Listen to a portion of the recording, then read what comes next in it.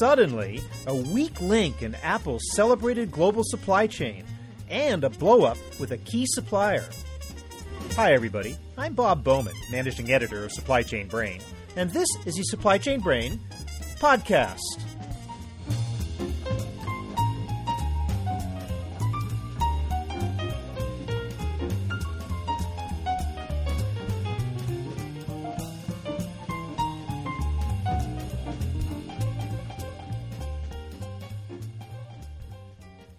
We don't often hear the gory details of failed relationships between original equipment manufacturers and their suppliers. But one that made the news recently was the collapse of a relationship between Apple and GT Advanced Technologies. Apple had contracted with GTAT to supply Supplier for its new iPhone screens. It was the largest deal that GTAT had ever made, consisting of 7 separate contract documents, and it failed in spectacular fashion. Sarah K. Rathke, a partner in the law firm of Squire Patton Boggs, is an expert on manufacturer-supplier relationships. She recently wrote a 2-part blog in which she laid out the reasons for the failure of the Apple GTAT deal. She's with us today to discuss that topic, as well as to offer advice to companies on how to avoid similar disasters in their manufacturing deals. She also talks about how smaller suppliers can avoid being run over by giant customers like Apple. So here is my conversation with Sarah Rathke.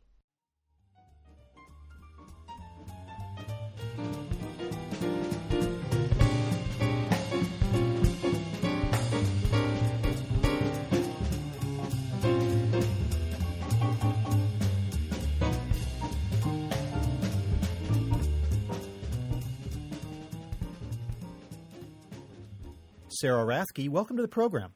Thank you for having me. Well, thanks for being with us. I want to talk, first of all, just as background for some lessons to be learned from what was a very unfortunate manufacturer-supplier relationship that is between Apple and GT Advanced Technologies. Could you tell me a little bit about that deal? And I'd like to kind of dive down into what went wrong. From a legal perspective, probably a number of things. The first is obviously that the supplier, GT Advanced, was probably pretty excited to be doing business with Apple, and therefore maybe didn't take the time that it should have to negotiate an agreement whose terms it could truly live with. From a legal/technical perspective, a couple of things went wrong with the contract as far as I understand the contract to be, and not all of that information has been released to the public, but from what I can tell from the contract, there are a couple key legal pitfalls involved in it. The first is that the contract was what we call a development contract. In other words, it was a contract to develop a new product that hadn't been used in the way that it was being used in the Apple GT Advanced context before, namely the parties were going to use Supplier to make iPhone and iPad screens, and that hadn't been done before. And there are a lot of advantages to doing it. Supplier is apparently a better material, more scratch-resistant, less prone to breakage. It's a good idea. But what the parties did, and what the inadvisable aspect of it was negotiating the development portion of the contract. In other words, we're going to develop this new technology at the same time that they committed to production terms.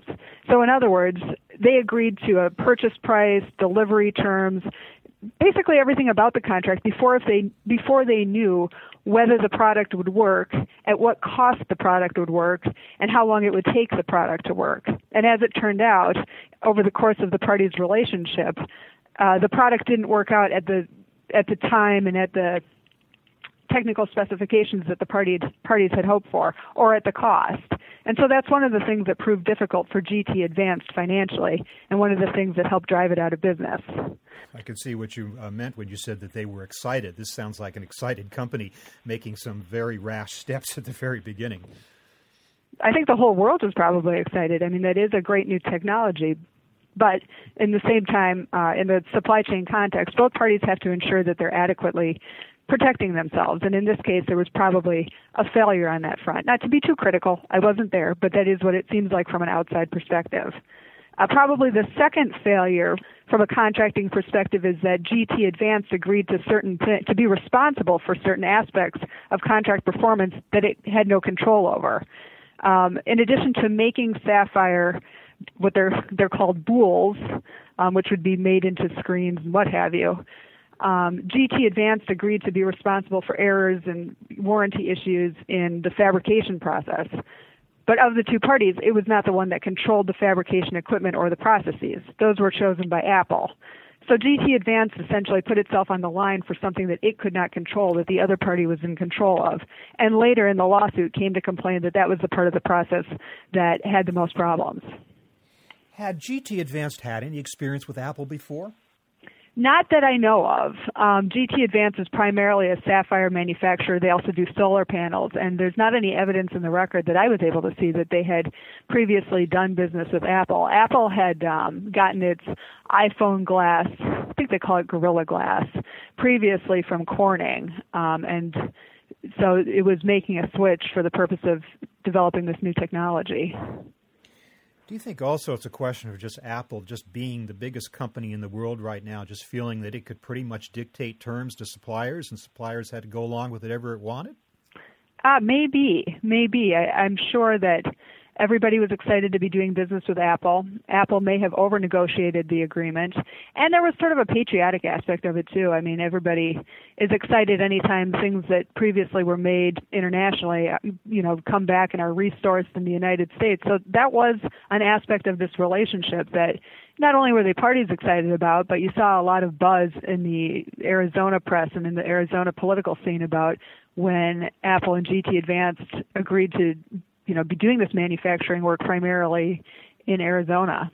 Yeah, I just wondered if GT Advanced felt that it was in any position to say no to Apple about anything. I mean, the nature of a negotiation is supposed to be both sides come to the table with their own demands and you reach some middle ground. But I just wonder if Apple walks into the room these days with suppliers and hands them a contract and said, here's what it's all about, and they're pretty much in a position of having to say yes. Yeah, GT Advanced did make that case in the context of its lawsuit with Apple. Different people can differ as to, the degree to which a sophisticated commercial party can be forced, but that was one of their claims. I guess in the interest of Monday morning quarterbacking, though, Apple was probably not in that great a position because where else was it going to get Sapphire? Who else was sophisticated enough to be able to offer the same terms? Yeah, and I don't know the answer to that question. It is a good question. There is some question in the record whether GT Advanced had made specifically this type of sapphire before. So there may have been some due diligence failures as well, but I leave that to the industry specialists to talk about. And then you have some of the small, what I guess seemed like small details at the time, but turned out to be big ones, like power supply. You point out that there was a loss of power because Apple did not provide a power backup for the plant.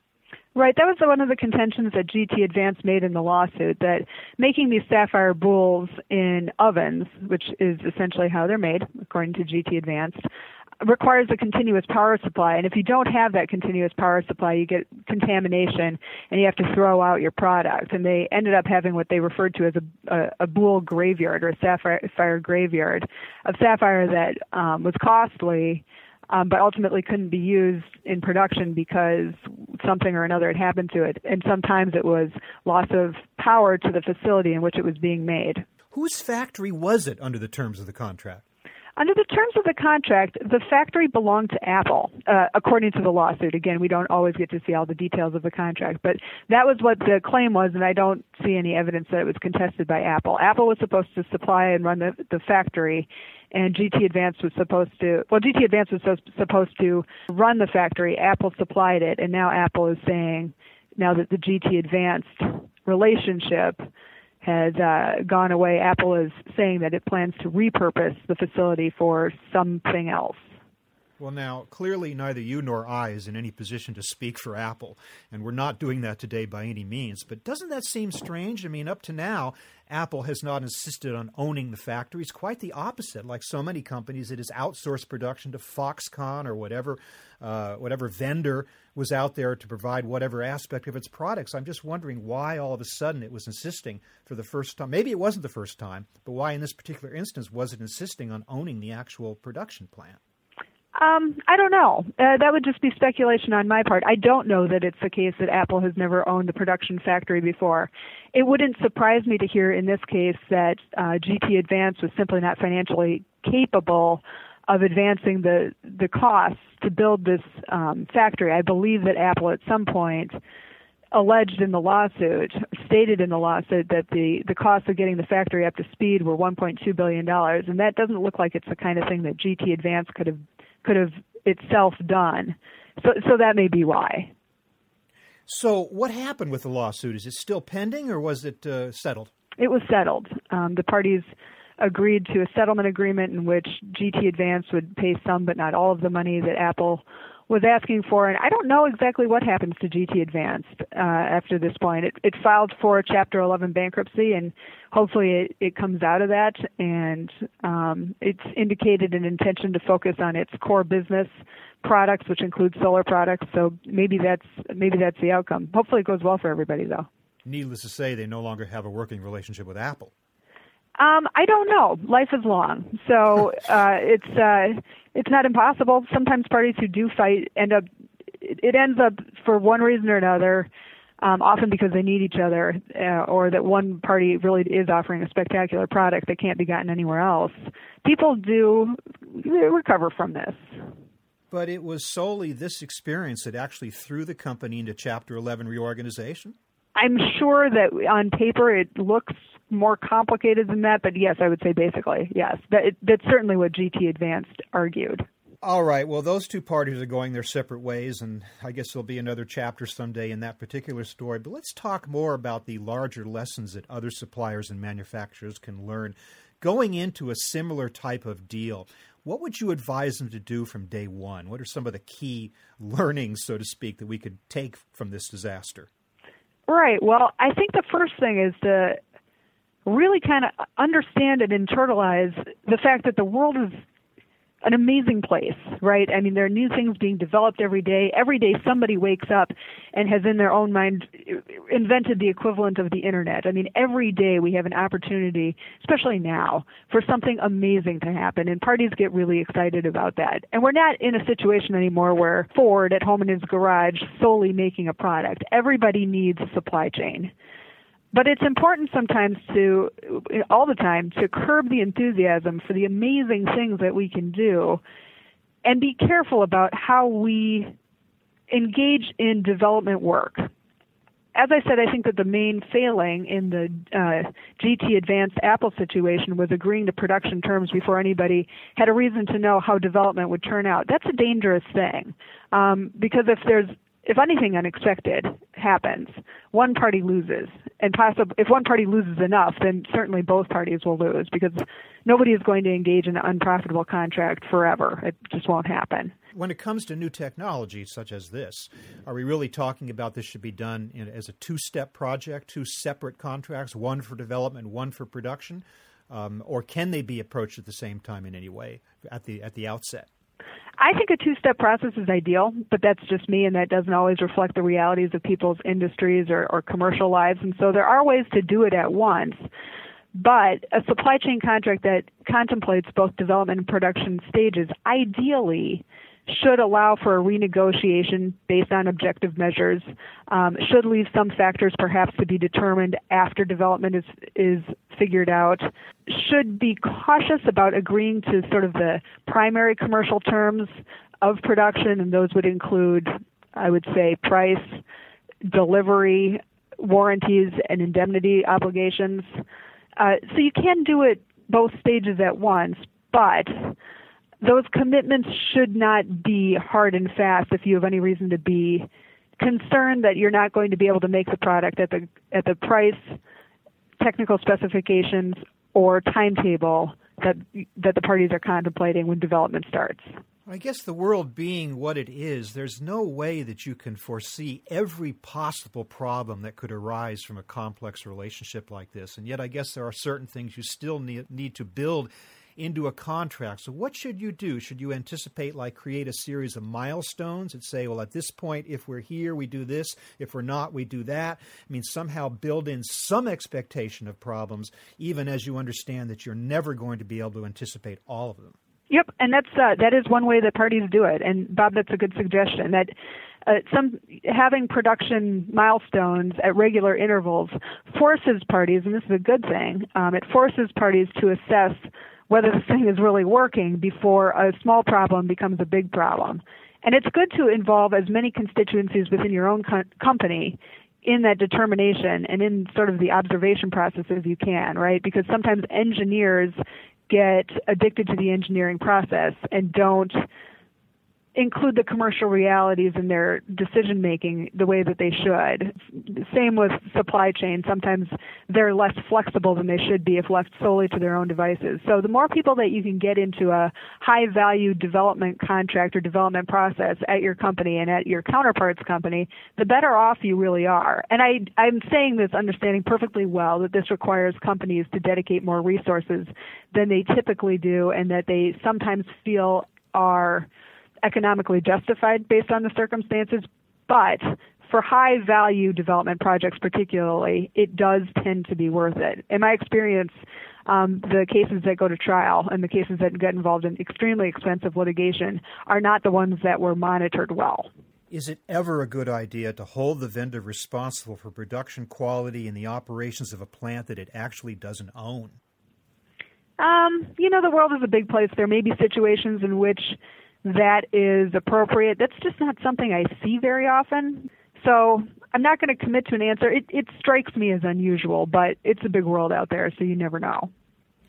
One of the issues you brought up in your blog post about this was the problems that crop up with product integration. If you're creating a particular product that has to be integrated into other components, I'm wondering what are some of the things you need to worry about there, and how you can head off problems that might arise from that. Sure, and this is often an issue in high-tech products, whether it be electronics, consumer electronics, medical devices, things like that. What happens that a supplier is supplying its widget, and it's a complicated widget, and the widget is going to go into the greater product, and it's going to interact with other people's components. And how the product, how my widget performs is going to depend on a lot of those interaction points. And so in those situations, it's important for me to know as the supplier of the widget what the interaction points and how they're going to affect the performance of my product before I sign up to warranty or indemnity obligations. Because if something that's beyond my control impacts the performance of my product, I want to know about that before I agree to a liability level based on that. Now, this becomes even more difficult when one of the interacting components, so to speak, is software. And if software is driving a machine and you make part or all of the machine, that's a whole nother level of components that can affect the performance of the component that you are supplying. So that's just something to be careful about. I'm, obviously not making the case that people shouldn't supply components in a situation in which they're going to be interacted with by other items. Obviously, that's what many people do all day long. But just be aware that you can't guarantee the performance of your product without understanding the environment in which it sits. And part of it really is just environment. I mean, sometimes for electronics, temperature, moisture, exposure, things like that can be an issue. This is stuff you need to know before you promise a certain performance level. One of the things I find interesting here is that we've been told that one of the problems with offshoring all the way to China for so many U.S. manufacturers is the communication links that kind of fall apart because of distance. And yet here we have an example where there was virtually no distance at all. It was right in the same country. So I guess we shouldn't assume that the main problem that might arise from a supplier-manufacturer agreement is simply that of distance. No, they were actually in the same building, but distance, the point about China is not wrong, though. Distance can impact the ability to communicate well, as can cultural differences and language differences. And with the example of China, there can be a tendency for Westerners to give less specific instructions than are expected by their counterparts, and that does cause problems a lot. So many aspects of this particular contract and other contracts like it seem to involve wielding a stick. But what about the carrot? What about building incentives and positive aspects into a contract that encourage the supplier to perform at high levels? What would you advise in that way? I would be all for it. I don't see that happening on the ground very much, and I think that may be the product of sort of supply chain personnel education up to this point, but my sense is that that's changing. I think that would be beneficial. I don't see it very often in practice, however.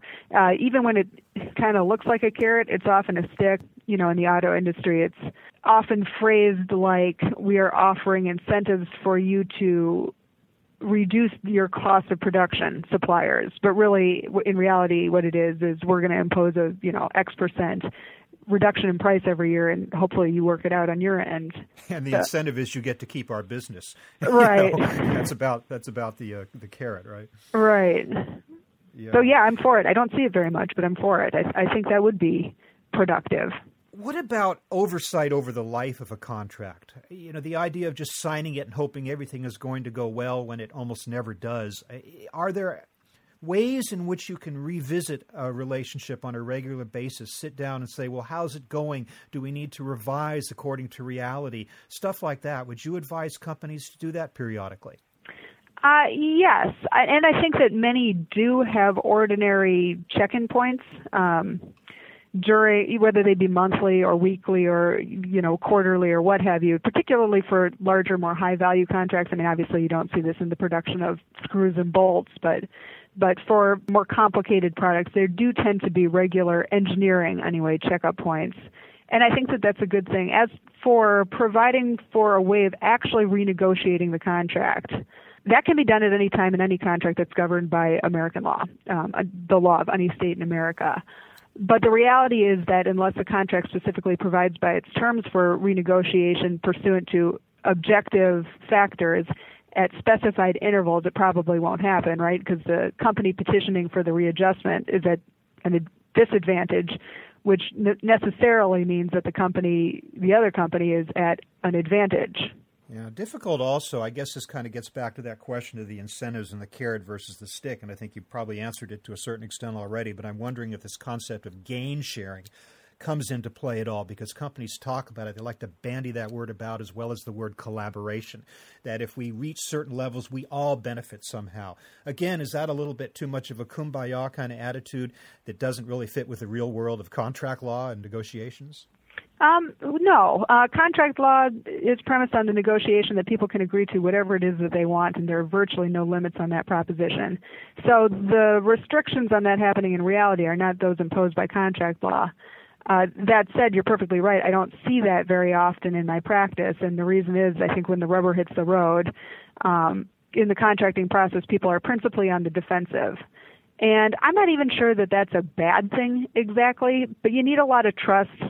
You need to have a history with each other for that kind of gain-sharing concept to make its way into the contract, into the contract negotiating and writing process rather than just administration. And I think that's understandable to a very large degree. And then finally, I think this kind of goes back to what we were talking about earlier about the relative size and power, the dynamic of these two companies that were working together, Apple and GT Advanced. But what basic advice would you have for a small to medium-sized supplier who is very excited and yet suddenly finds themselves in the room with Apple, with General Motors, with Walmart? All of these big companies are basically just used to dictating terms. I mean, it's hard to see how you're going to come out of that in any way other than what the OEM wants from you. Can you give some advice on ways you might protect yourself or ways you might approach that if you don't have that power walking into the room? Yeah. And my advice would be you need to create a structure by which you can curb your enthusiasm to protect yourself, because that's your primary duty. So you need to get yourself a committee of stakeholders within your company, a wide range of stakeholders within your company, so that there's a greater likelihood that somebody will say, whoa, slow this down, let's not do this, if you're walking into something that's a bad idea. And you may even take on a third party. You'll probably have outside counsel, and that's a good idea, but you may even want to take on, and there are folks who do this, supply chain experts in industry who can look at this objectively and give you sort of an opinion, like the equivalent of an opinion letter, whether or not you have lost your mind in agreeing to terms with with sort of the big guy on the block, because you don't want to do that to yourself. I mean, it is exciting to be faced, for the first time with the first time GM walks through the door. That is very exciting, and the natural human inclination at that point is to just get the deal done. But you don't want to become the GT Advanced story. That's actually not one single person won in that story. Well, I guess the positive aspect of it is that it does present us with some valuable lessons for other companies going forward. Sarah Rathke, I want to thank you so much for spending time with us today and helping us to understand some valuable lessons for suppliers as they involve themselves in relationships with large OEMs and manufacturers and retailers. Thanks very much for being with us. And thank you so much, Bob, for having me.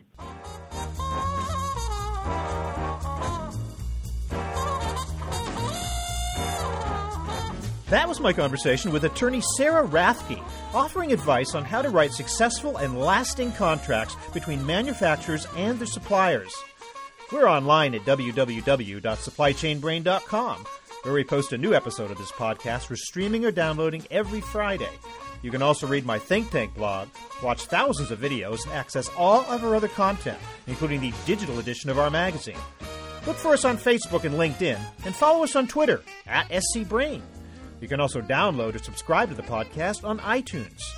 Got any comments or suggestions on this or any episode? Email me at rbowman@supplychainbrain.com. See you next time.